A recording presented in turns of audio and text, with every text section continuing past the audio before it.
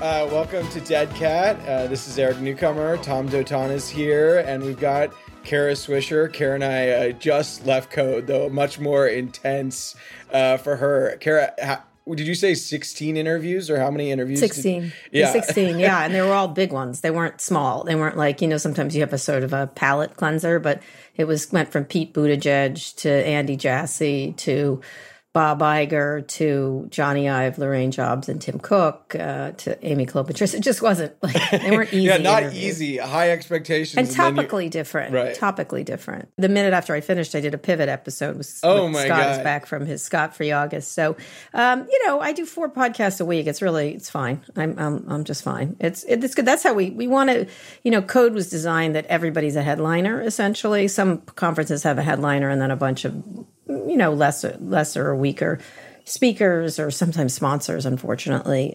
And we just felt that the way we designed it was it was a kind of a can't miss for almost every single Right. one. And then we had these interstitial ones that were great. They were great this year. And we're working on a piece that will be out by the time this airs about Code. And it does feel like so many of the conferences you go to, the questions are for the people who aren't in the know, and then there's the background hanging. But I do think you do such a good job of making the actual interviews feel essential. Well, that's how it was started. Walt and I used to go to a lot of conferences. There were tons of them back then, like Agenda, and some of them were good, but a lot of it, first of all, was very sponsor driven. And so they were sort of done in this PR kind of way. And they were very light interviews by people who weren't journalists sometimes. Like, I like a lot of these technologists, but they really can't. How smart is your brain? How big is your brain?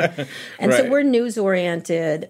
People copied us for years, whether lots of different people tried to do different things post us, including the Wall Street Journal, Right. which called this conference D, if you can believe it. It's because they're so creative. They can't come up with something fresh and new. So, we just did it. I mean, we actually changed over the years too. We didn't keep to the same stuff. When things didn't work, we changed them. But our whole focus is on the audience and what they would like. That's how just like we think about readers when we there were a number of themes to come out of the conference, but part of the reason I wanted to have you on, and like a big one, was sort of like Kara's last code. Like, why? Why is this sort of the last code? And it had sort of a, finality to it, but you've got so many projects. Like, do. That's why. That's why. I'm Rachel Maddow. Just think I'm Rachel Maddow of tech. They asked her why. She had she's a hit show 5 days a week. Right. I've done it 20 years. And honestly, I've delivered so much good content to you. You all should stop bothering me about it. But every year. But are you winding down, or are you shifting? No, just other things interest me. It's like putting on a Broadway show every year, and it's sort of, can you top this? And last year was great. We had Elon and Satya and, Mark Benioff, et cetera, just really great interviews. But it just, every year, I guess I want a new thing. I'm like a cook. And I want to make a new thing. That's all. And you run a successful restaurant or whatever it is, you sort of want to try something new. And so Pivot was that for me, and we did all things, we did Recode, Decode, and then I moved over to the Times. And now I'm back at doing another new one at Vox, which is a little different. I wanted to sort of change out the way I do my interview shows. So I just do that all the time. When I'm like, no, I think I'll do something else. I'm very much like a cook. I'm like, I don't want to make this cake anymore. It's a very good cake, and I hope you enjoy it. I charge a lot for my cake. Is Pivot going to replace it in some ways, or? It's not replacement. It's different. It's such a different product, right? Yeah. We did a Pivot event that I liked a lot. It was really fun to do that one. I had a really fun time doing this one, but the Pivot fans are really rabid in a way that I love. And they're much more of a community. Explain to me, who's a typical Pivot fan? How do they characterize them? You don't know, literally. I like some guy in Queens. What they do is they meet you on the street and want to talk to you incessantly, which is great. We love it. I was in Los Angeles having lunch at this place, and 2 people came up to me, and she was an interior designer and he was an architect. They love Pivot. And then this guy in Queens, he did his U-turn on the street and jumped out of the car. I thought I was in Taken for a second. Yeah, that could have gone many directions. And he just wanted a selfie with me, and he was a plumber. I was like, so it's a very different kind of, I would say it's probably younger, but no, we had a lot of young people this year at Code who were Pivot fans, actually, interestingly. Oh, interesting. And pivot's broader, right? I mean, you're transcending tech in a certain way, right? Or how do you think about that? Yes, it's funnier. It's got that weird relationship between me and Scott, which is charismatic. It really is. It's a great chemistry that we have together. And it's, I can also, one of the things that, if you notice the third day, and I was thrilled that so many people stayed, one of the problems with Code was we would do the third day. And I would joke, this is a joke I make many times. If I book Jesus as the last speaker, a lot of people will be like, oh, I have a Southwest flight. Right, and I'm like, but he's back. It's kind of a big deal that Jesus is back. He's returned. He's also come pretty back. tough to explain to Jesus' PR agent that he's not the headliner, right? I know, right? I know, but I would put him at the end to keep people there. But they wouldn't. They'd be like, Right. I got to get back twice. for whatever, And so at the last day of Code, I changed to be more like a pivot conference, which is people you don't know, companies like that woman who was doing wave technology was amazing. Like, wave energy technology. She was fantastic. She couldn't make the big stage at Code because everybody wants Tim Cook, right? Right. So I can, the pivot conference, I can have one or two big headliners. And last year we had Brian Chesky and the head of Goldman Sachs. And then we have all these companies you may not have heard of, but are fantastic. We can also be more diverse. And I don't just mean people of color and women, although I do mean that, but age, conservatives. We had a bunch of conservatives on stage. It's just an opportunity. Wait, and then why can't you have conservatives at Code? I did notice. I can. I invited a lot. I can. I did last year. It was sort of a Democratic primary element. It was. With, I asked. I got a lot of no's. Did you ask Ron DeSantis? Would you have done that? Yeah. Yeah. Because I mean, it would be great. But they can't live in the same factual universe as you, or how would that have? That's the problem. I don't know why they don't. It would have seemed demeanor, right? You would have had to have been. How would you have done that interview? I would have asked him directly, and when he was factually inaccurate, I would point it out like everybody else. I'd like to get to what his mentality. He certainly has. He was discussed a lot. Like, I forget who was talking about how good he is. Oh, I think it was Bob Iger at. The way he presents himself. One of them was... Yeah, I remember that. I'm trying to remember who said it. Who it was. I thought it was Bob Iger. But well, I mean, Iger certainly has a very interested angle on DeSantis because obviously everything that's happened with Disney and, his successor fucked that one up. Yeah, but actually Disney's doing just fine. So, it's a wash, essentially. Disney World's still there. Yeah, it's fine. And their numbers were fine. Their parks are doing really well. I wanted to have Iger because I really have liked talking to him over the years, and he's a little bit unplugged, which, as you could see, he's a charmer. He was probably my favorite, just like raw charisma. Yeah. And also he was like, this is going to, he never would have talked. Well, no, he did. He was always a really good interview as a CEO, but now he's like, could give a fuck and is like, here, let me tell you what I actually think. Who outperformed expectations? Or let's talk the content. Honestly, people ask me that all the time. I thought they all were very good. I didn't find any of the interviews like, oh, that sucked. Sometimes many years that happens, but like Carly Fiorina was just terrible, for example. And we got into a bit of a beef testy thing going on, but. I thought they were all great. I can't think of one. I thought Cuban it was all people I like to talk to. I actually programmed because of people I like to talk to. And I didn't program people I didn't like to talk to. You know what I mean? I was like, although I did ask Mark Andreessen. He said no fucking way, I think was the answer for that one. Well, because, and what's the reason for that, you think? I mean, he just feels whatever he's doing now with his little act of, victim and right-wing I don't know what he's doing. Didn't you say on stage? You said on stage that that Mark Andreessen had said the tech set still liked you because of Stockholm Syndrome, right? Oh, that was when there was an article. Yeah, he said that many years ago. Yeah. But I guess he's through that. I knew him really well, and he's been on stage at Code. He's given the reason I want to have him, he gave amazing interviews. We also had Bill Gurley coming, but his mom died. Yeah. And he was going to give this amazing presentation. I love Bill Gurley. He's such a big thinker. We haven't always agreed. We used to argue about Uber all the time. But I was sorry that one didn't happen. That was one I'm really I'm hoping to have him on my new podcast because I think he's a really interesting thinker and open to he's an adult. He's an adult. Like some of these people, they're like they do calculations. Like, why should I do it? I can go on Joe Rogan and they'll just suck up every word I say and say it's fantastic. So they don't. Some people want to be challenged. Some people don't. And I had the people who like being challenged. And Bill Gurley was my first article when I put up the paywall. Has been very generous and is always open. Yeah, he's interesting. You don't have to agree with him. I've gotten lots of testy notes from him or salty notes from him. But I wanted big thinkers. I would hope to bring back Mary Meeker, but she had scheduled something. She had gone every year to Code or most years to Code and given this amazing internet trend thing. From observing it, I mean, it seemed like you guys were both, I mean, maybe Scott more than you, but we're very happy with how Evan Spiegel, the Snap CEO, performed. Yeah. I mean, he was just coming off of that earnings call where he didn't say anything. Yeah, he did a good job. Yeah, I mean, I don't know. He wasn't hiding the problem. Right. Yeah, and I thought Scott, that last question about fatherhood really shook him up. He wasn't expecting it. That's why I like Scott there. He'll ask some out of left field Brooke was like booing it. Brooke Hammerling was, I don't know, it was a funny one. It's like, I mean, it's fun to have those out of left field. That's why I like Scott sitting there. But he was tough on him. He was tough on him about a couple things. I actually talked to Scott. He's usually asks those out of left field questions, but he asked some very pertinent management and stock questions that I thought. Yeah, it's a pretty pivotal moment for the company. How have you seen, by the way, from the beginning when it was all things D up till now, the changing demeanor of the execs as they, approach these interviews? I mean, was it a bit freer in the past and now they're so much more coached? But not these people. I invited people who weren't that way, who weren't going to. I wasn't having it, and they knew I wasn't having it, and so, like Mark Cuban wasn't going to try to talking point me. But what about Sundar Pichai? I mean, I feel like he's good at. That's the way he is. I know. That's the way he is. Like, I feel like you enjoy it in the moment, and then afterwards, I'm like, what did he say? Like, well, it's true. You got a glimpse into him. Now, let me just say, he's like that off the record. He's like that. He's very. First of all, he's a lovely man. He's a very lovely, sweet man. And he's not like the founders, I can tell you that. And so, could be very difficult and just difficult. We've had them on stage. We had them together. I think the first Code, we had them together. But I thought it was just interesting for people to see these people in action.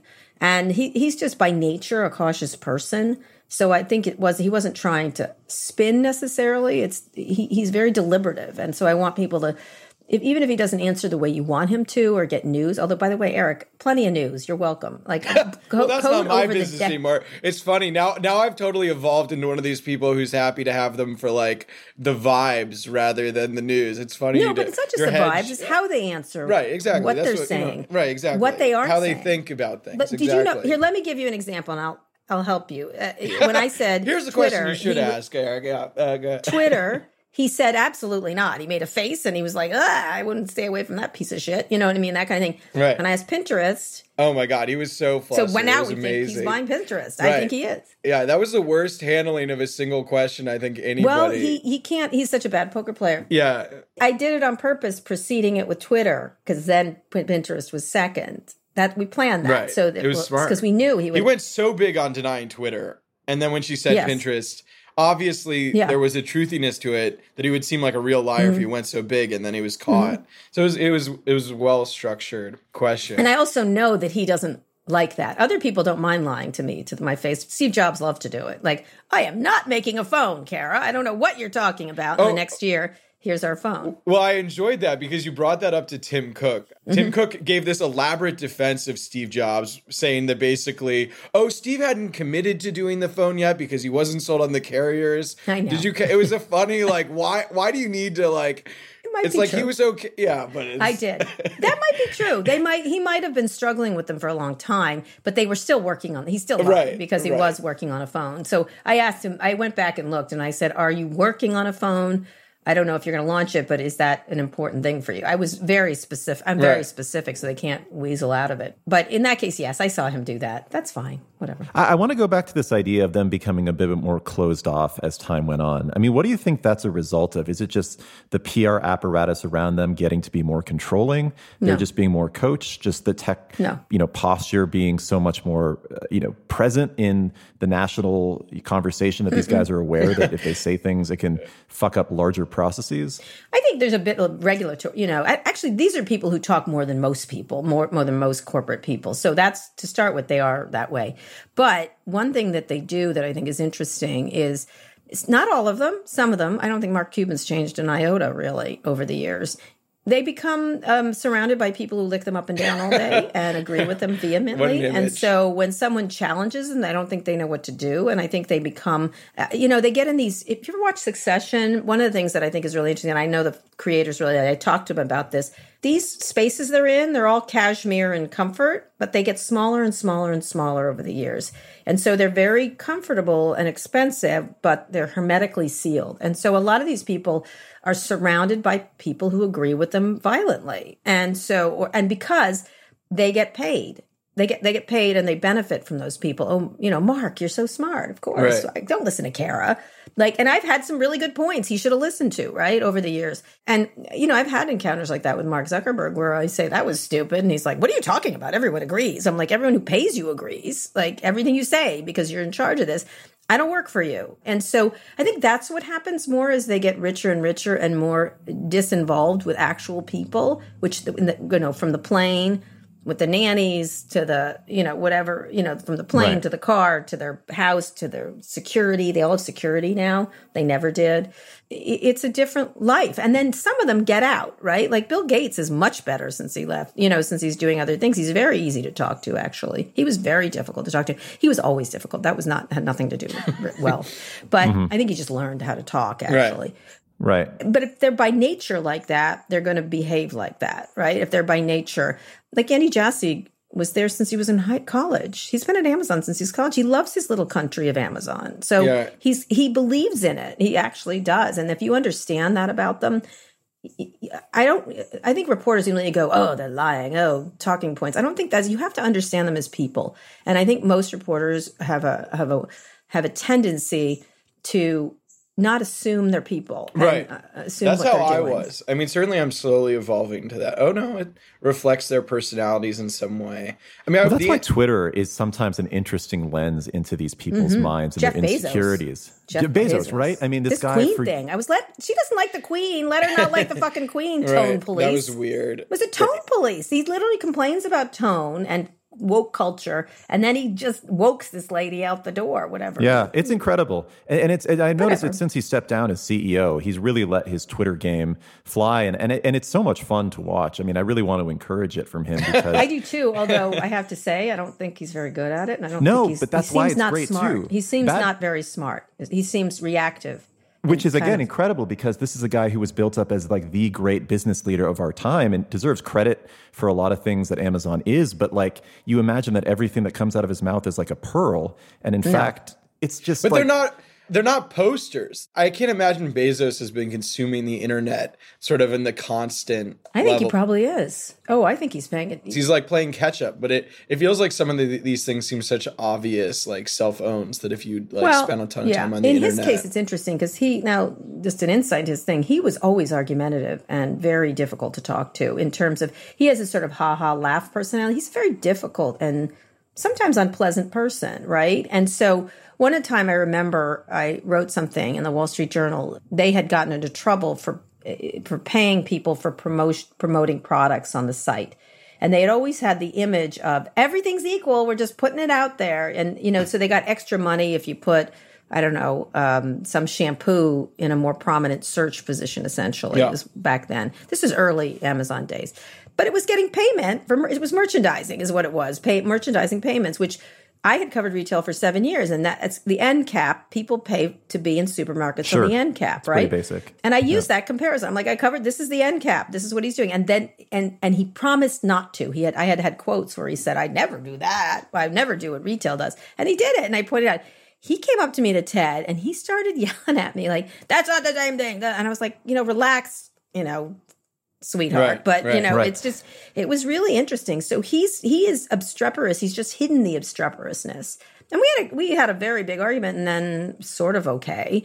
But that is his personality. What you're seeing on Twitter is what I experienced back in the day when he was calling me constantly because he wanted press. I think you also hit on a particular sore spot for tech executives, which is when you point out that their innovations are actually things that the regular world has been doing for decades.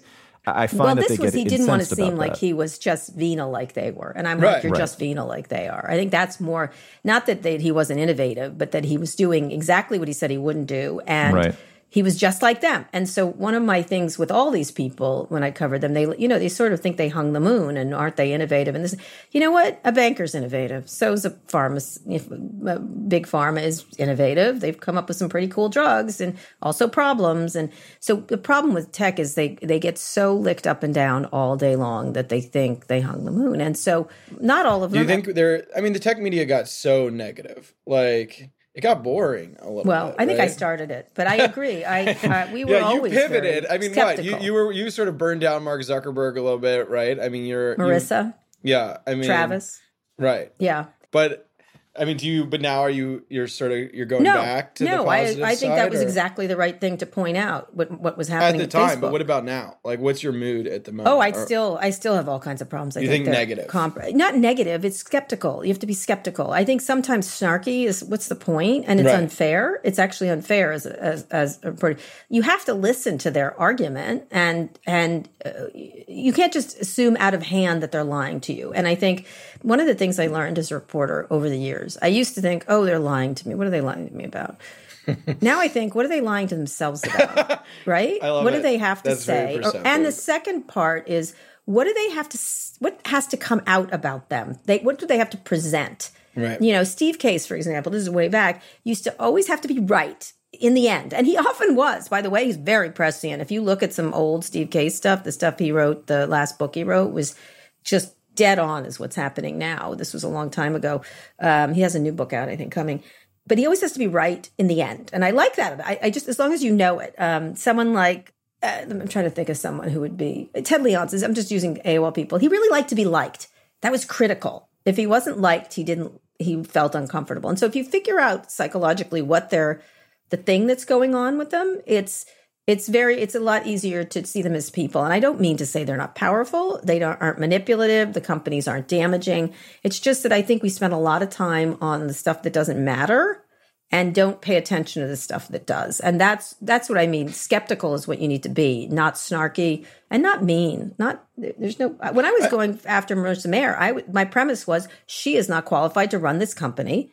And also, this company is headed for the trash heap anyway. And this bullshit about reviving it is bullshit. And all they own is Alibaba. And that's what happened. And you don't look back at all at your Marissa coverage and think it might have been a little bit mean? No, go read it. No, I didn't. I never wrote about her clothes. I never wrote about her. There were a lot of, remember that glamour fashion shoot everyone went on? Yeah, Vanity Fair or something, the centerfold. I didn't write about Mark's looks ever. I never wrote about his personal life. The other thing that I remember once, she was late to a meeting at Cannes, and all these people, she wasn't a very good CEO calling back clients. That was, everybody knew that. Which is like key for Yahoo, right? Right, yes. We want Marissa to come on, by the way. She can come and respond to Kara's depiction of this. No, but she wasn't. It wasn't a depiction. They said it on the record. It wasn't the heads of all these ad agencies. Yeah. She ghosted them quite a lot. And okay, she needs to, you can't do that when you're in the ad business. And so she was late to a meeting in Cannes. Evan had a habit of doing that, by the way, too. Do you remember that?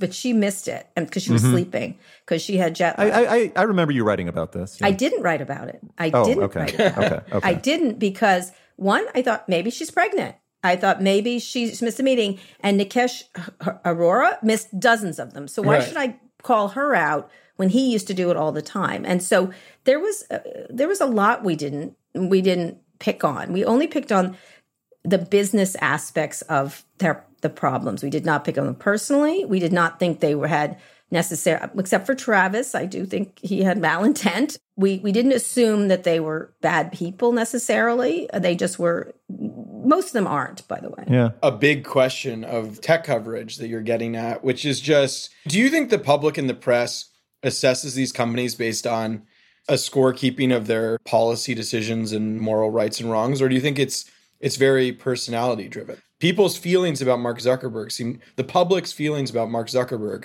seem to drive their perception of Facebook so much more than their understanding of all the little scandals. Yeah, it happened to Gates too, but it happened to Gates, and then he changed it because of all the philanthropy. It happens to people, and Gates has shifted his image, right? Because really tremendous philanthropy he's doing. It doesn't leave behind what he did. Same thing with the Queen. Like today, I was watching Twitter. It was really interesting. And you have those who are like, Queen, she's fantastic. And then there's others like, hey, colonial dame. Right. You know what I mean? Like, I don't forgive her for that. And right. I get both sides. Like, you can't leave behind the past that you had. Now, she's not particularly responsible for it individually, but she was the queen and presided over a lot of really brutal stuff. Lord Mountbatten in India, all kinds of stuff. You can carry two visions in your head of people. Right. I think the reason everyone was paying attention to Mark Zuckerberg is because it's the biggest. That's all.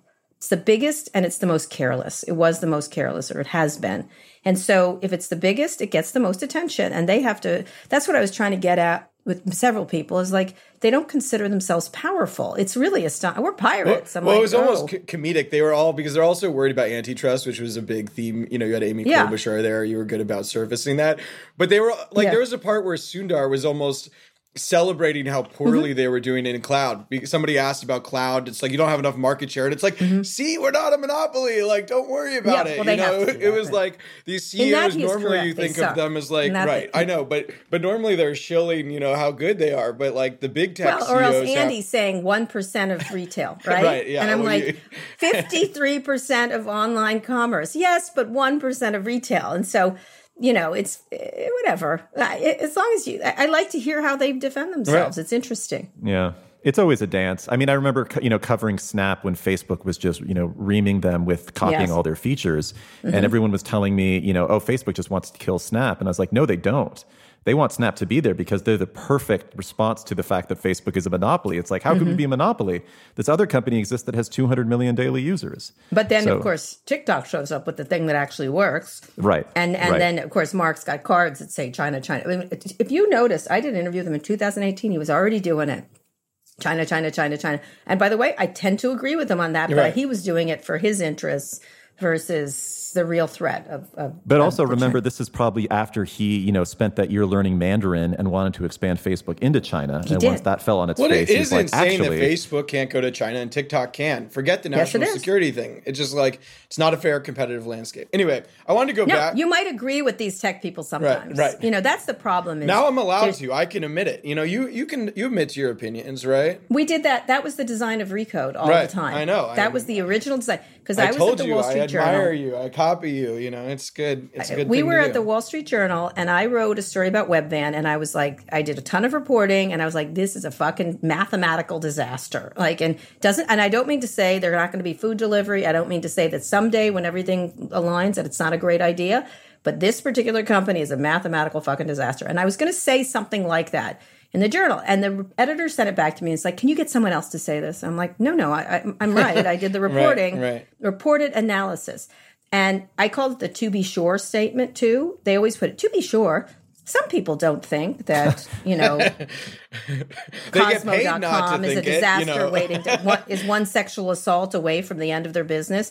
But many do not. Like that, I hate the to be sure sentence. Right. So at Recode, I designed the editorial as never a to be fucking sure sentence. Say what you think. So Peter Kafka was very good at this. He'd he'd break a story and he'd say, okay, this is what they mean. This is what they're saying. This is, you know, he would give you his knowledge and experience based on reporting. And then he could say, like, that's not, and one thing that drives me crazy is often I'll make a prediction about something. It's not a prediction. It's based on reported analysis. And several times they're like, oh, you got that right. I'm like, no, I just like as if I wanted to be a CIA analyst. And so I just did the work and made a presumption based. When you could get anonymous sources to point you in the right direction. Yeah, so that's what we did. That's all we did at Recode is we were like, okay, Comcast is saying this, but really this is what's happening. I think Puck does a great job of it, actually. You're on a reporter podcast, and we're talking about hard questions. So what's the status of Recode? I mean, it feels like Recode's business is largely dependent on the conference. No, it has not. It's not affiliated. You hired so many great reporters have come up through it. I guess is Recode succeeding? How would you take stock? It's not linked anymore. It's not. People have it. It's not. The code is separate now from Recode. Okay, it's not the same. That was when we had the Recode business by itself that we sold to Vox, and then the Code Conference went into their events division. Whether they're going to do the Cut does something, it's all in the events business now. So it's not affiliate. It's not within that P&L anymore. Right. And so the P&L of Recode or the staff of Recode is within Vox, I think. I think it's Vex.com. And so that's where it is. So it's not, the Code Conference isn't financially lifting the other one. And then Vox decides if they need more tech reporters or if they can make enough ad money or this and that. I stopped working really for Recode when I started doing the podcast. Right. I took an intern and I was running it and I said, Jim, I don't want to run. I don't like management very much. I'm not bad at it, but I don't like it. And I want to do this podcast thing. And I think it's going to be a big business. And so since I already had a business that made a lot of money for them, they tend to believe me, right? They tend to give me the chance to try things. And so I literally took an intern. He's now tweets angry things all the time. I love him. He's great. Oh, Noah Colwyn. It was Noah, yeah. Good It was me and Noah. It was just us. Noah, yeah. And Jim was great in that regard. I'm like, I'm not going to run this anymore. You'll find someone else. And he was like, oh, because they'd like to keep you in that job forever, right? And so I was like, I'm going to do this and I'm going to make you tons of money. And it makes tons of money. It makes tons of money. And so that's all. And so the podcast is in the podcast division. The lesson you learned, you're saying about yourself is sort of you wanted to be the creator rather than the manager. I wanted to do what I wanted to do. I don't know what else to say. I get bored. You once wanted to be a manager, and you no longer. I didn't really. I had to do it because that's the way it is. When you're running things. I mean, don't you like working by yourself now? Isn't it nice? I miss colleagues. I like human beings. No, I have a lot. I have a ton on the podcast, and then I like being in charge. Certainly, I like that part of it. I like my voice being sort of the deciding one, and I feel like, I wanted to go back to Andy Jassy. I know we sort of veered off of that. What did you make of him? Like, to me, I mean, you really tried to give him the opportunity to say, this is your company now. Like, how are you making it yours? And he almost was like, oh, there's a lot of people who run it. Like, I don't know. What did you make of that whole thing? That gives me insight into him. Doesn't it? Jeff Bezos would have been like, he's a narcissist in charge, essentially. Right. I notice he's not a narcissist. I notice it probably will be. He reminds me a great deal of Satya Nadella, actually, who now has come into his own and will take credit. But the first interview I did with Satya after he got the CEO-ship was not a very good interview. He was very deferential to previous administrations. Do you think they're worried, though, they'll get it taken away? It's like it's not firmly in their hands yet, and they're sort of like, I need to still worry about the old boss. Well, he's also the stock is down. They've got a lot of challenges. There's regulatory scrutiny. He's been very aggressive behind the scenes on this regulatory stuff. Jeff never went to Washington. This guy goes all the time I hear about him here all the time. I think he's a different personality, and I think it's very difficult if you're not the founder, because when you're the founder, you can be any kind of asshole you want, right? Because you're the founder and you're the god. And so if you're the second person, it's harder to hold on to, it's interesting because Sundar is the second person, really. I wouldn't count Eric Schmidt because I thought that was a troika. Satya is the second person. So Ted Sarandos, although he was there very early. And so is Jassy. And so I think they're not as confident as you think in their... And they've got to sort of... Tim did a great job of it, by the way. Think about inheriting from Jobs. Oh, my God. Nothing but failure, right? If it goes well, they're like, oh, it was Jobs. And if it goes not well, oh, Cook sucks. And there was a lot of shakeout of executives then. Several left, several big executives. Although the main team, Eddie Q was backstage. I was like, oh, you're still here. Still here, Eddie Q. A lot of the team is still in place, which is interesting. But there was a huge amount of shakeup before he found his way, right? Before he found his way. And he's, 10x that company's value, which is amazing. With Jassy, and this fits into sort of a theme I was getting at before, like the union question. I thought he sort of skewered himself in that he couldn't get out of it fast enough. Yeah, but there's a different sort of version of reporting. Maybe, I don't know, what we see on some like Aaron Sorkin show or something where you're just like, if you think the union thing's the wrong thing they're doing, like you never move off of it. Or like, how do you think sort of philosophically I think he thinks that. I think he thinks that unions suck. I think he thinks that. No, but I'm saying you as the questioner. Like, how long do you make them stew I think he's got a point that unions suck. You know what I mean? Like, I think they have, what have they done for me lately kind of thing. And so, and I think they've done it to themselves in many ways. Here's the two issues is Amazon is paying people more. They do have better benefits. Would they have gotten those through a union? Unions like to sort of come, I got this scalp for you. You know what I mean? The problem is which I pointed out to him, was the worker still then has no leverage whatsoever. They rely on the kindness of billionaire strangers, right? And there's reasons for them to be nice. You keep people, you avoid regulatory scrutiny. The nicer you are, this and that, and maybe just in and of itself, you build a better company if people are actually happy there. And so there's great arguments to be made. What was interesting is Christian Smalls showed up. They called me from the airport, and he got there too late. I would have liked Christian. I didn't know that. That would have he was there. He was great. I He's a great guy. That. Huh. Yeah, but Annie Jassy is right. It's one warehouse in the country. This is, as Scott points out in today's Pivot, it's not the French Revolution happening. It's just one. Same thing with Starbucks. It's one store in wherever the heck that one store unionized. And so I think I wanted to hear, I think he thinks that. I think he actually thinks that unions are useless. They're just a pain in the ass. I don't think he's doing it because they are going to cost them more money, because I think I think Jassy in that case, I think the federal government should just mandate $25 an hour. That's it. Done. And then what do you need a union for? And then unions have to reconfigure themselves into something that's useful. So part of your answer is, the amount I'm going to hold them on it is how bad do I think the actual issue is versus sort of. Yes, I want to think about it because he has a point. He has a point. At the same time, he also is leaving out the very pertinent fact that the workers have no leverage around safety. They don't have any transparency. The numbers that they make them do, some of it, of course, is great fodder for reporting. They have to pee in the whatever the heck, whatever. I think they don't have any power, right? So that's what I find interesting about it. Not whether Amazon pays them $18, which is a much better wage than most people in retail. Tom, aren't you going to weigh on this? You just wrote a story about how GoPuff tried to implement Amazon's sort of workplace conditions that destroyed the company. I don't know. Yeah, because they're bad at it. Yeah, GoPuff is bad at it. I mean, I don't know. There's a lot to unpack with this topic in general. I guess. Yeah, we're not going to solve the union issue. Yeah, I don't know. I mean, I guess what I would be more interested in maybe hearing from them is how the anti-union argument has shifted from a lot of these companies. Because back in the day, they used to say a union is going to get in the way between the bosses and the employees, and we're a family. We're all a family together, and you don't want doing that.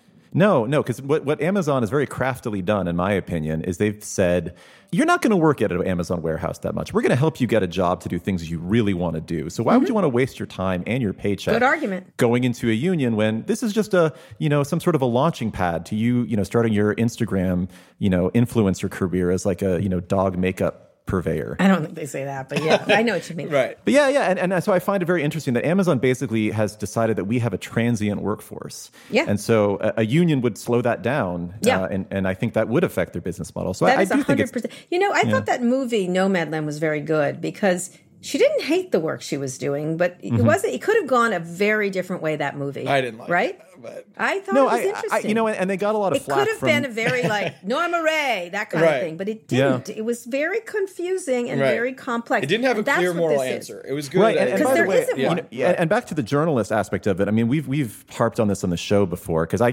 covered labor for the last 18 months. I think journalists really fucked up the story around unions and Amazon because they made it seem like it was going to be a slam dunk proposition, and then every Amazon warehouse in the country was going to unionize. And when it came down to it, the big one in Alabama was a failure. The one in, that Christian Smalls led, that was a success, but it seems isolated right now. And so I think reporters need to do a much better job of understanding the sentiment that people in the warehouses have before you start pushing your own personal political agenda. Like, I am pro-union. I don't mind saying that. I do think they are a good thing. I don't necessarily agree with you, but I think reporters are... No, I'm not anti-union. I'm pro-good union, but a lot of unions suck. That's really, and they really they've been do. weakened in this country, but union sentiment is very strong. All right, I don't want this to become the whole episode. Who's good? Entertainment unions are really interesting. They have more power. They have more leverage. Well, sectoral unions are super interesting generally. Certain ones do very well, and so I think it's not the worst thing in the world to say maybe y'all should rethink. If we are sitting there telling the billionaires to rethink their business, unions are big businesses too, and have been over the years. Rethink your fucking business because it's declining.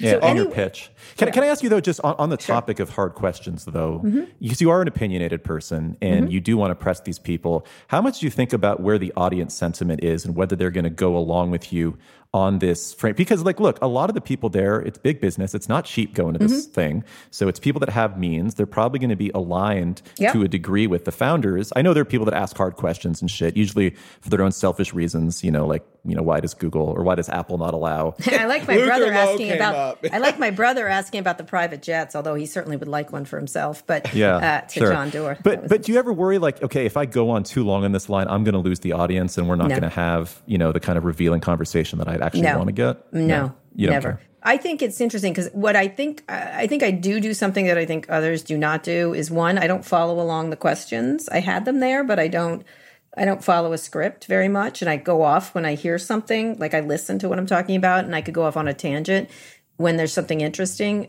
And I think I'm a little funny. I think I'm funny, and the way I skewer people is a little funnier. And I think I'm funny, but I think I am. You are, and you're good to cut. You cut in with a short thing that says, "No, that's not," or like something quick. So you're not like over inserting yourself into it, but you're checking them a little. When I started Code, I was much more snarky and. I would say, I hate to say this about a woman, but shrill. I'm saying about myself.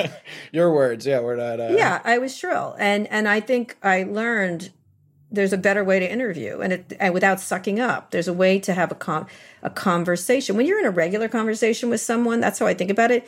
You don't like constantly attack people. You don't constantly kiss up to them, and so.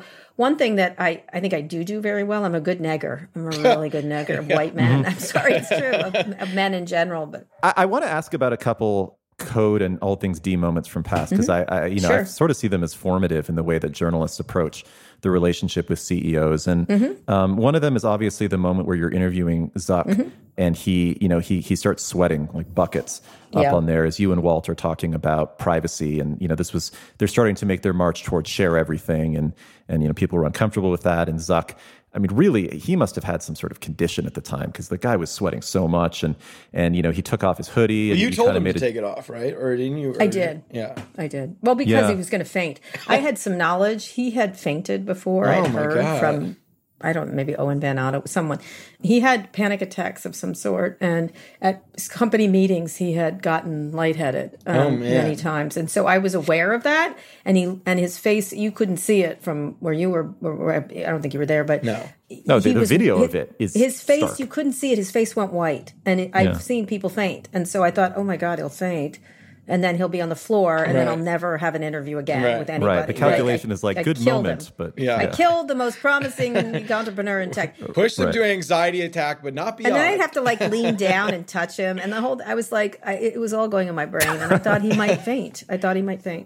Yeah, but I thought you handled that in a very, I think comforting way, but also it wasn't like, I'm sorry for having asked you the questions that maybe led you to having a panic attack. It was like, do you need a moment?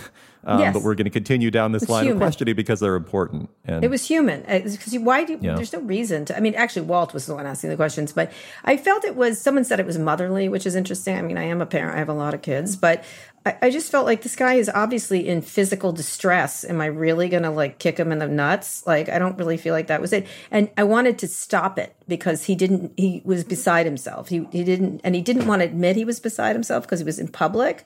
Right. And so I wanted to take, and one of the reasons I made the jokes about the Illuminati, and the reason I took that hoodie is because it gave him a second to people looking at me, so they weren't looking at him. And then he calmed down, and he needed that because when people are in those panic attacks or faint, they just need a minute. He needed a minute, and he was a very young CEO, and I think he was embarrassed. I mean, he wrote me a lovely note after it. I'll tell you that. He really did. And one person wrote me a mean note, but it was one of their VCs. And then Zuck vowed to never show another human emotion during an interview again for the rest of his career. No. Then he did the one of the Holocaust with me, where he said Holocaust deniers don't mean to lie and got him in trouble. Well, that was just a horrible line that was fed to him that just should have been thought about. No. You think that was spontaneous? That was in the moment? Here's what happened. That must have been Rachel Whetstone sort of saying. Rachel was there. Yeah. What was happening is I was asking about Alex Jones. I was not asking about Holocaust deniers, right? And Mark's not very fast on his feet. That's the problem. I don't blame Rachel. Yeah. He's just not fast on his feet. The Holocaust thing was intentional. They prepped that. Yes. No. I am the problem. Here's the problem. I was talking about Alex Jones. I was never talking about Holocaust. And I think they prepped a lot of stuff with him. And he said, I'll take this tool off the shelf. I'll pick them because right. They that's talked about the Holocaust reflects the principles. Well, exactly. So they must have given him 6 or 7, and he said, "I'll pick this one," which was a mistake, and because he's not good on his feet. And so again, it's not the PR person's fault; it's his fault. So we were talking about Alex Jones. He felt cornered, and he knew he was wrong, and he didn't want to say it. And so the thing he did, and I watched him do it. It was really fascinating. And because he's so like, one thing about Mark is he literally watched the wheels work, and you're like, no, don't do that, don't do that, don't do that. Like you can see him because he's so bad. He's not smooth in any way. He may have gotten bad. He still's not good. No. And so he's so not self-aware of how to handle himself in that regard. So he said, "Oh, let me give another example. They must have done that. Like switch, if you're in trouble, switch." And so, which is what people do. And he goes, as a Jew, it was as a Jew, I would talk about Holocaust. That was what he was trying to do. Even I, a Jewish person, I mean, anybody would be horrified by it. But nonetheless, I get what they were trying to do. And so I actually don't. I mean, the like as a Jew thing is a smart starting point, but I didn't expect him to go off into we need to give credibility to the possibility these guys stop. He couldn't even stop. In the case that's worst for me, that I would be most appalled by, I'm willing to stand by. That is what he was trying to do, but he's so ham-handed that he then walked down. And one of the things I did, I think that I have to say this was my best moment as an interviewer. Wow. He said, this was it. He goes, Holocaust deniers don't mean to lie. Right. Something like that. It was a version of that. It's naive. And everything. There's so much there that's bad. As someone who's running the most important technology company and communications company on the planet thinks that, you're like, you can't be that stupid. Oh, they're just good faith. Yes. And so he said that, and I could have said, "You fucking idiot. Of course they mean to lie. That's their business. They killed people and then they lied about it. Like, of course they mean to lie." It's how it works.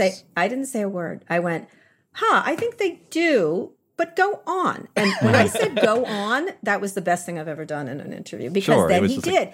Because then it was a word salad of insanity. Right. And what that showed, that word salad, was this is how he thinks, people. I want you to hear how on his feet, what he's thinking.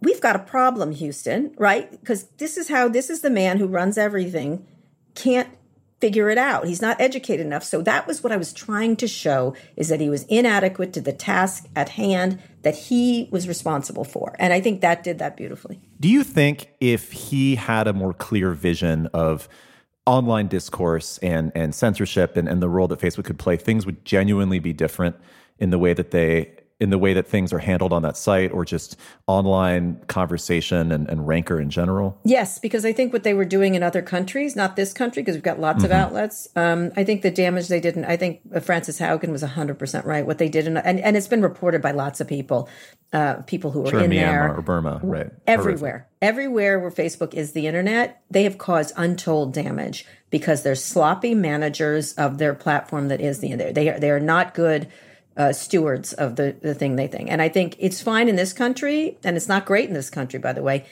And that's why when Maria Ressa brought me that data in 2015, that's why I flipped on Facebook. I mean, I wasn't ever that friendly to them, but I was like, oh. And she's like, it's going to come here. We're the canary in the coal mine. She had proof, she had data, and they ignored it. And so I was like, why are they ignoring it? Why don't they do something about it? That means they are like cigarette manufacturers, which Mark Benioff said in an interview with me. Mm-hmm. On the last portion of this interview, I mean, I want to talk about sort of the fascinating sort of headline of this year's code, where you had TikTok. Well, TikTok was the theme, but she was coming. Vanessa Pappas was coming. Was she supposed to be? Oh, was she supposed? She was. No. She got sick a couple days ahead. I mean, the Laureen Powell Jobs, Tim Cook, Johnny Ive. I mean, reflecting on Steve Jobs. You know, on the one hand, sort of as the news person, it's like, oh, we're going to talk about sort of the past and not the headlines. Mm-hmm. But then it ended up being a really moving thing. I think you teared up, right? Which is unusual. It is unusual. I mean, I haven't seen all your interviews, but that was a touching moment. Yeah. I don't know what was your sort of goal with that interview going into it? Exactly that. Not me tearing up necessarily, but I know that what everybody wants in the moment. What's the iPhone? What's Dynamic Island? Who the fuck cares? Like, there should be another one next year. That's what I thought. One. Two, we had our first interview with Steve. I have had a premise of the death of Steve Jobs was a very big deal in Silicon Valley. It changed. There's other lesser people. Whatever you think of him, he was still had a lot of really cool ideas, and you could argue with him about it. And he liked debate. That was one interesting thing. Other CEOs don't like debate. He really did. You guys definitely treated him like Jesus up there. It was yes, you did. I don't. No. Tim Cook literally said, like, Steve told us not to ask what would Steve Jobs do. So correct. There was they knew enough to say, okay, we're not going to treat him like Jesus, but he definitely had a sort of but think about iconic figures. He was an iconic figure, and so he was the first interview. Let me just tell you, he didn't need to come to Code. He came to all of the ones we asked him to. Right. And he gave as good as he got. I'll tell you that. He lied sometimes. And he said, yeah, I lied. He would argue. You'd say that's disingenuous. He goes, is it? Oh, I guess it is. I'm really manipulating you. It was such a pleasure to interview him because it challenged you, right? He was given but I have to say it was always fascinating. It was always insightful. That paragraph he did at one of our codes about privacy, go watch that thing. That's a smart fucking person. Oh, they're all great. I mean, they're fun to rewatch. I mean, really. That's what I mean about Mark Zuckerberg. He doesn't have he should have finished college or at least read more or something. Not college, because Steve left college. Steve was well-read and thought very carefully. And that's what I wanted to talk about. The second part was, the first interview was Steve, and I wanted to talk about his legacy. And the last part is, this is my fucking conference. I'll do whatever I want, right? I wanted it to be sentimental. I wanted it to be, remember when this was a lot simpler. Remember when you didn't all have all this money and all this power. Remember when you were making things for the beauty of them, when technology was delightful and it wasn't about a sort of rapacious suckage of information or money. Well, I thought there was a great moment in that interview. You had Walt Mossberg asked this question, would Steve Jobs have been as obsessed with the markets as the world is about Apple today? And Tim Cook totally agrees with that and says, no, he would have been very product focused. But to me, it felt like such an implicit critique of Tim Cook, that he is this steward of a company that's so rooted in making money. I think they don't. If I had to pick companies that don't think about money, they'd be on the top of them. I don't the think one that makes the most. I mean, well, they didn't make a lot for a long time, right? So that's in their heads, in the heads. So they're like, my grandmother grew up in the Depression, and she at the end had lots of money, and she wore a house dress, right, like all the time. And so I think they're not as fixated on stock, or else they could think about. Let me go to someone else that I interviewed recently, Monica Lewinsky. Think of all the things she could have done and the things she didn't. She could have written a tell-all. She could have done documentaries about Bill Clinton. She could talk about Bill Clinton's penis for years. She never did. She made choices she didn't.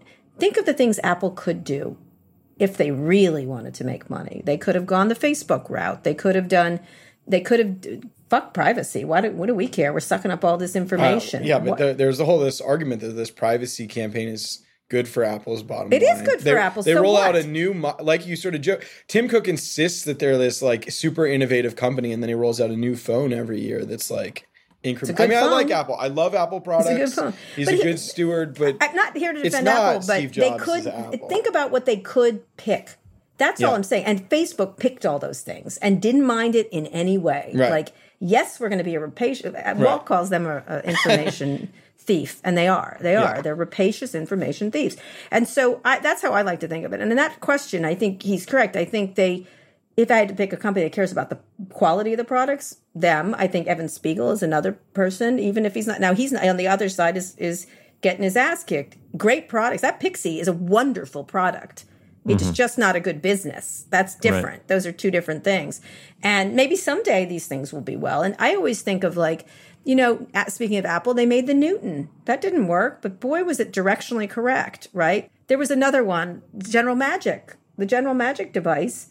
It was an iPhone. Did you swear off asking about any beef between Tim Cook and Johnny Ive? Or no, what? You just didn't think it because I know it's not really true. That's a press. They love. Who don't you get along with at Bloomberg, Eric? Yeah, Tim Cook's not a guy who really goes off and has beefs with people. He just doesn't. It's not his style. But seriously, think about Bloomberg. Right. You guys are when you were there, what a hot fucking mess those people hated each other. What's the fucking difference? I don't care. Did it matter? I love all the conflicts. Interpersonal conflicts are some of the best news stories. I don't it know. Also was would he be there if they had a real beef? No. Right. I agree. There's always this sort of like, oh, they have a beef, but yet they spend all this time together. Here's how I look at those stories. Who the fuck cares? Does it matter? Does it matter? The same thing when we were writing about Sergey sleeping with the lady from Glass, right? We had heard a lot.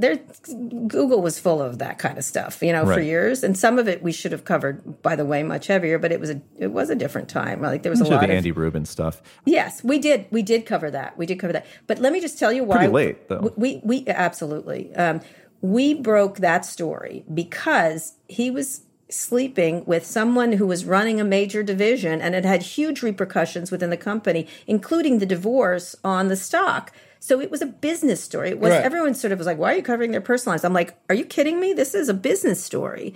And so that's what I'm saying. If Johnny Ive and Tim Cook not getting along affected the business, you sure as hell we cover it. Otherwise, I don't care. Right. Can I go back for a second to Steve Jobs, and we can maybe end on this point here, and his death sort of being a significant moment for Silicon Valley, because this also relates to the other great moment that you've had in the Code All Things D, history, which was the Bill Gates Steve Jobs interview in 2007, which is I watched it the other day. It's genuinely moving. It is. Was wonderful. Man, my takeaway from it, and I think that we forget when you watch Steve Jobs, the guy is amazingly charismatic. He is. In a way that you just don't see among CEOs these days. I mean, like, when he talks, you listen. He knows how to tell a story. You know that he means the things that he says, which is not usually the case with a lot of even these when guys. he commits himself to mean the lies that he's giving. But yeah, I'm not saying he's a truthful guy. But then he said it was a lie. Yeah. Anyway, I don't mean to derail. You're an adult, Eric. Right, yes. What do you care if you? I mean, let Tom ask his question. Yeah, I've gone back and forth as a tech reporter as to like the role that Steve Jobs plays, because people do deify him because he is so much more interesting than a lot of the characters these days. But I also see him as kind of a destructive force because so many CEOs want to be like him and just aren't. They don't. They don't want to be like him. They actually want the shitty parts. Like, look, if you go back now and look at everyone, he's so difficult. I'm like, really? Like on any given fucking Tuesday, Elon Musk says 17 more offensive things than Steve Jobs said in his whole life, right? Right. And Steve Jobs would face his critics, whereas Elon is not. Yeah, he just rags them. I can't imagine Steve Jobs behaving. I don't think he'd like it at all. He'd be like, what the fuck are you doing, dude? Like, the stuff around the car driving I was joking about, he act like a jerk. But who cares if he parked funny? Like that was always remember that was a story? Yeah, sure I do. He was parking in like other people's spaces and the handicap. Right. Whatever. Yeah. It's so minor. It's so like he shouldn't park in a handicap zone, but he's dead. So here we are. And so one of the things that I think has happened is they tried to be cheap versions of him and shitty versions of him. And he wasn't a shitty version of himself. He was, warts and all, very difficult, could be obstreperous, but he was also passionate and creative and interesting and constantly thinking. And he could be an asshole, too. These guys are mostly an asshole and can be creative. The one that disappoints me most is Elon, who I actually like. I had him last year. I thought about having him this year. I asked him, and then I thought, no, maybe not. I didn't want to deal with it. Why wouldn't you want him this year? Because I don't want to listen to him. But he said no? Or? But nobody challenges this guy. I mean, that would have been valuable. Elon just goes on the fucking all-in, conference, and they just ask him nothing for like 30 minutes. I agree. But you know what? I just didn't want to listen to him. I've heard enough from him. That's what I felt like. He's doing stuff in plain sight, and I don't think he'd do any insights, and we would argue, and people might be entertained.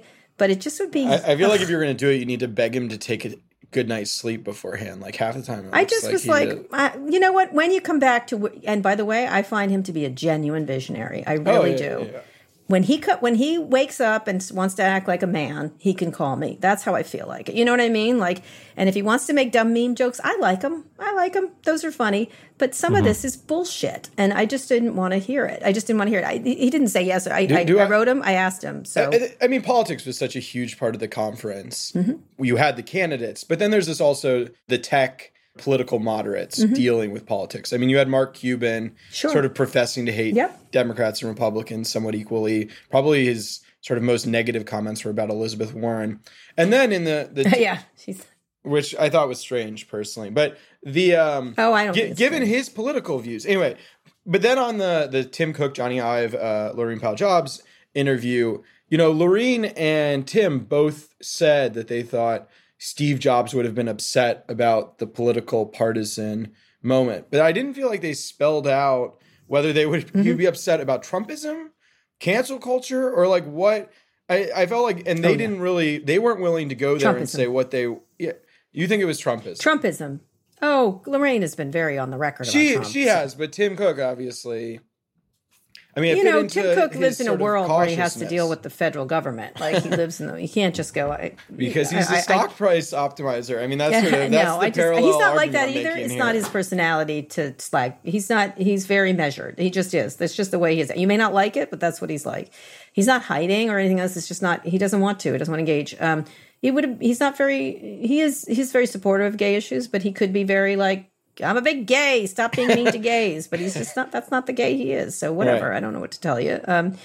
But I think that she was saying one of the things that was really striking about Steve Jobs, and most people don't know this, is he had a relationship with Rupert Murdoch. And what he was trying to do was change his mind. He would always try to be like, no this, no that. You're being very negative. Instead of saying, you suck. And you're like the way, I liked what Jon Stewart did. You know, you're ruining our country to Tucker Carlson many years ago. He did a very behind the scenes trying to convince Rupert Murdoch what he was doing was dangerous. And that's what, Anand was talking about with persuasion. And some people today, that's not good enough. We all have to be like pitchforks at each other. That's the only way. The only way is going to be a civil war, and that's that.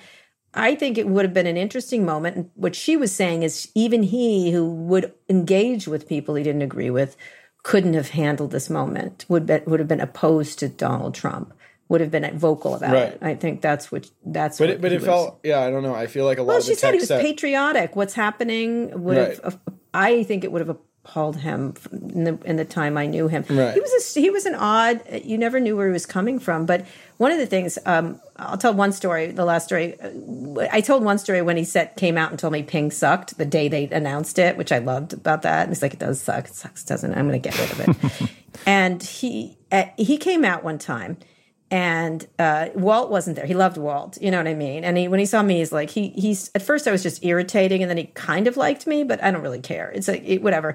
He liked Walt. He just liked Walt better. That's all. And they had a really interesting and unique relationship because he had been young and fucked up when he met Walt. Like he wasn't Steve Jobs. He was on the ropes when he knew Walt. Same thing with Gates. He started the company when he knew Walt and stuff. So they had a very different relationship. And he came out and he was looking for Walt. You could see he's like, he wanted to see what Walt thought of what he made. And he wasn't there because he always liked his insight. He was always looking for that. That was 100% true. What he said, he always called people. Lorraine talked about that. He did. Yeah. He called people constantly. He wasn't as confident as he seemed. He definitely wanted people to know what they thought, what they made, and this and that. And so he was looking for Walt to get insight into what they had done. And they had done an iPad that you could use with the keyboard. I think it was something like that. It wasn't a keyboard, but it was in it and stuff. And so he was sort of looking for him. He was sort of crestfallen that Walt wasn't there. He was like, oh, okay, I'll talk to you. You're the closest thing to Walt. And so he came up to me and he's like, where's Walt? And I was like, okay, we're going to be talking about Walt. And I said, he's in Paris with his wife on vacation. He hasn't taken a vacation in 100 years. And she wouldn't let him take the laptop, so he wouldn't work. Because that was, this was pre a lot of this stuff. But she took the iPad that has the keyboard, and he wanted to see if he could live without a key, that life, if he could do it. And I said, and it's working because it's working really well. Actually, he's finding it very useful to type on the iPad. And if you've ever seen Walt's very fast on an iPad. And I said, and she's pissed. She's pissed right now because it's working. And he looked at me and he goes, I could turn it off. Oh my God. I have to say, I was like, I like you. Oh my God. And I said, you could? He goes, oh yeah. Yeah.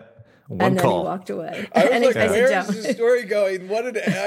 Imagine Travis Kalanick says that, though, it is sort of...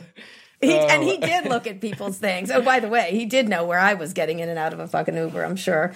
But, and in a malevolent way. But it was I love that moment. Yeah, he could really tell a joke. And that also comes through in your interview with him and Bill Gates.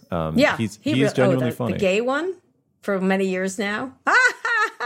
that got Gates behind the scenes. It was even better. Back in the green room, I'll be writing about it in my memoir. But they had such a relationship. But when I said, did you say he called Bill Gates gay? I didn't. No, this is what he did. I said, what's something about your relationship that people don't know? And he said, for a long time now, we've been married or something like that. And it was so great because he knew that Bill Gates wasn't anti-gay, but he was uncomfortable, as many straight men are when you make gay remarks at them. Right. And so Bill Gates, you could see, if you were sitting next to him, his eyes was like, what do I say? If I say something anti-gay, I can't do that. And yet, I'm not gay. I want to say I'm not gay. And he was like, he got him. And Steve Jobs loved doing that to Bill Gates. Loved it.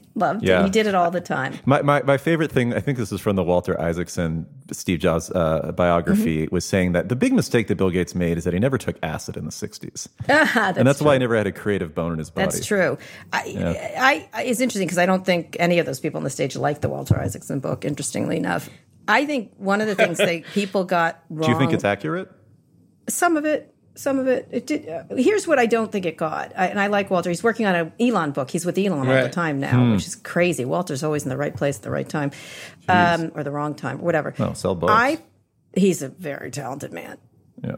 I think what it got wrong, and what many stuff gets wrong, and I said it on stage, is everybody thought Steve Jobs was heartless. He was not heartless. He had too much, and it manifested itself in good ways and really unpleasant ways. And so when he didn't like something, it came out stronger. Like I didn't want to say he cared more, but he cared too much in some cases. And I think he was too passionate and he was aggressive in that way. And I think that there's a very big difference between being heartless and having too much heart. It can manifest itself. It doesn't make you nice if you have too much heart necessarily. And I think that was, again, like I was saying, and I'll end on this, people are complex. These people are complex, and now they have enormous power. And no matter what happens, character outs, right? Yeah. If you're a shitty person and then you suddenly get a lot of power, hello, Donald Trump. He's a shitty person. He'd be a shitty person poor, right? He had a shitty parents. He never was hugged as a child. He was also a bad seed. Without power, you can sort of laugh at Donald Trump, but with power, like you're saying, it becomes, and so that's what these people are like. And so I spend myself understanding them as people a lot of time, and I don't want to hug them. I don't want to be their friends at all. Some of them I like quite a bit. I like Mark Cuban. I really do. I like him personally. I always find something interesting talking about. But some people are like Brian Chesky. I really like him. I like him. I can see he's trying and struggling to be a better person. I like Evan in that way. And by the way, Evan and I started off being very testy with each other because of a lot of his frat bro thing, but he's evolved. And me so by the way. Yeah, exactly, right? He's better. Yeah, so give him I think a break. He's matured a lot. Same thing with with Gates in a weird way. Boy, did we have a real problem with each other. All right, we could talk to you all day. I don't want to take you longer anyway, than thank we you. have See, you've got me talking. for. See, I'm writing a memoir, so I'm thinking about it this week. Yeah, when's that out? When I write it? When I finish it? I don't know. It's going to be funny. I'll tell you that. I'm very excited. It's going to be funny. I'm not settling scores. Well, I will by being funny, but Cool. All right, it's all about you, Eric. It's going to be all about my time with Eric. Yeah, exactly. That's volume 2. Anyway, I'm glad you're doing your startup stuff. I'm glad you're doing your stuff. Thank you. You're both very gifted reporters. You're both incredibly gifted. Thanks for coming on. Thanks, Kara. Anytime. Goodbye. Silicon Valley.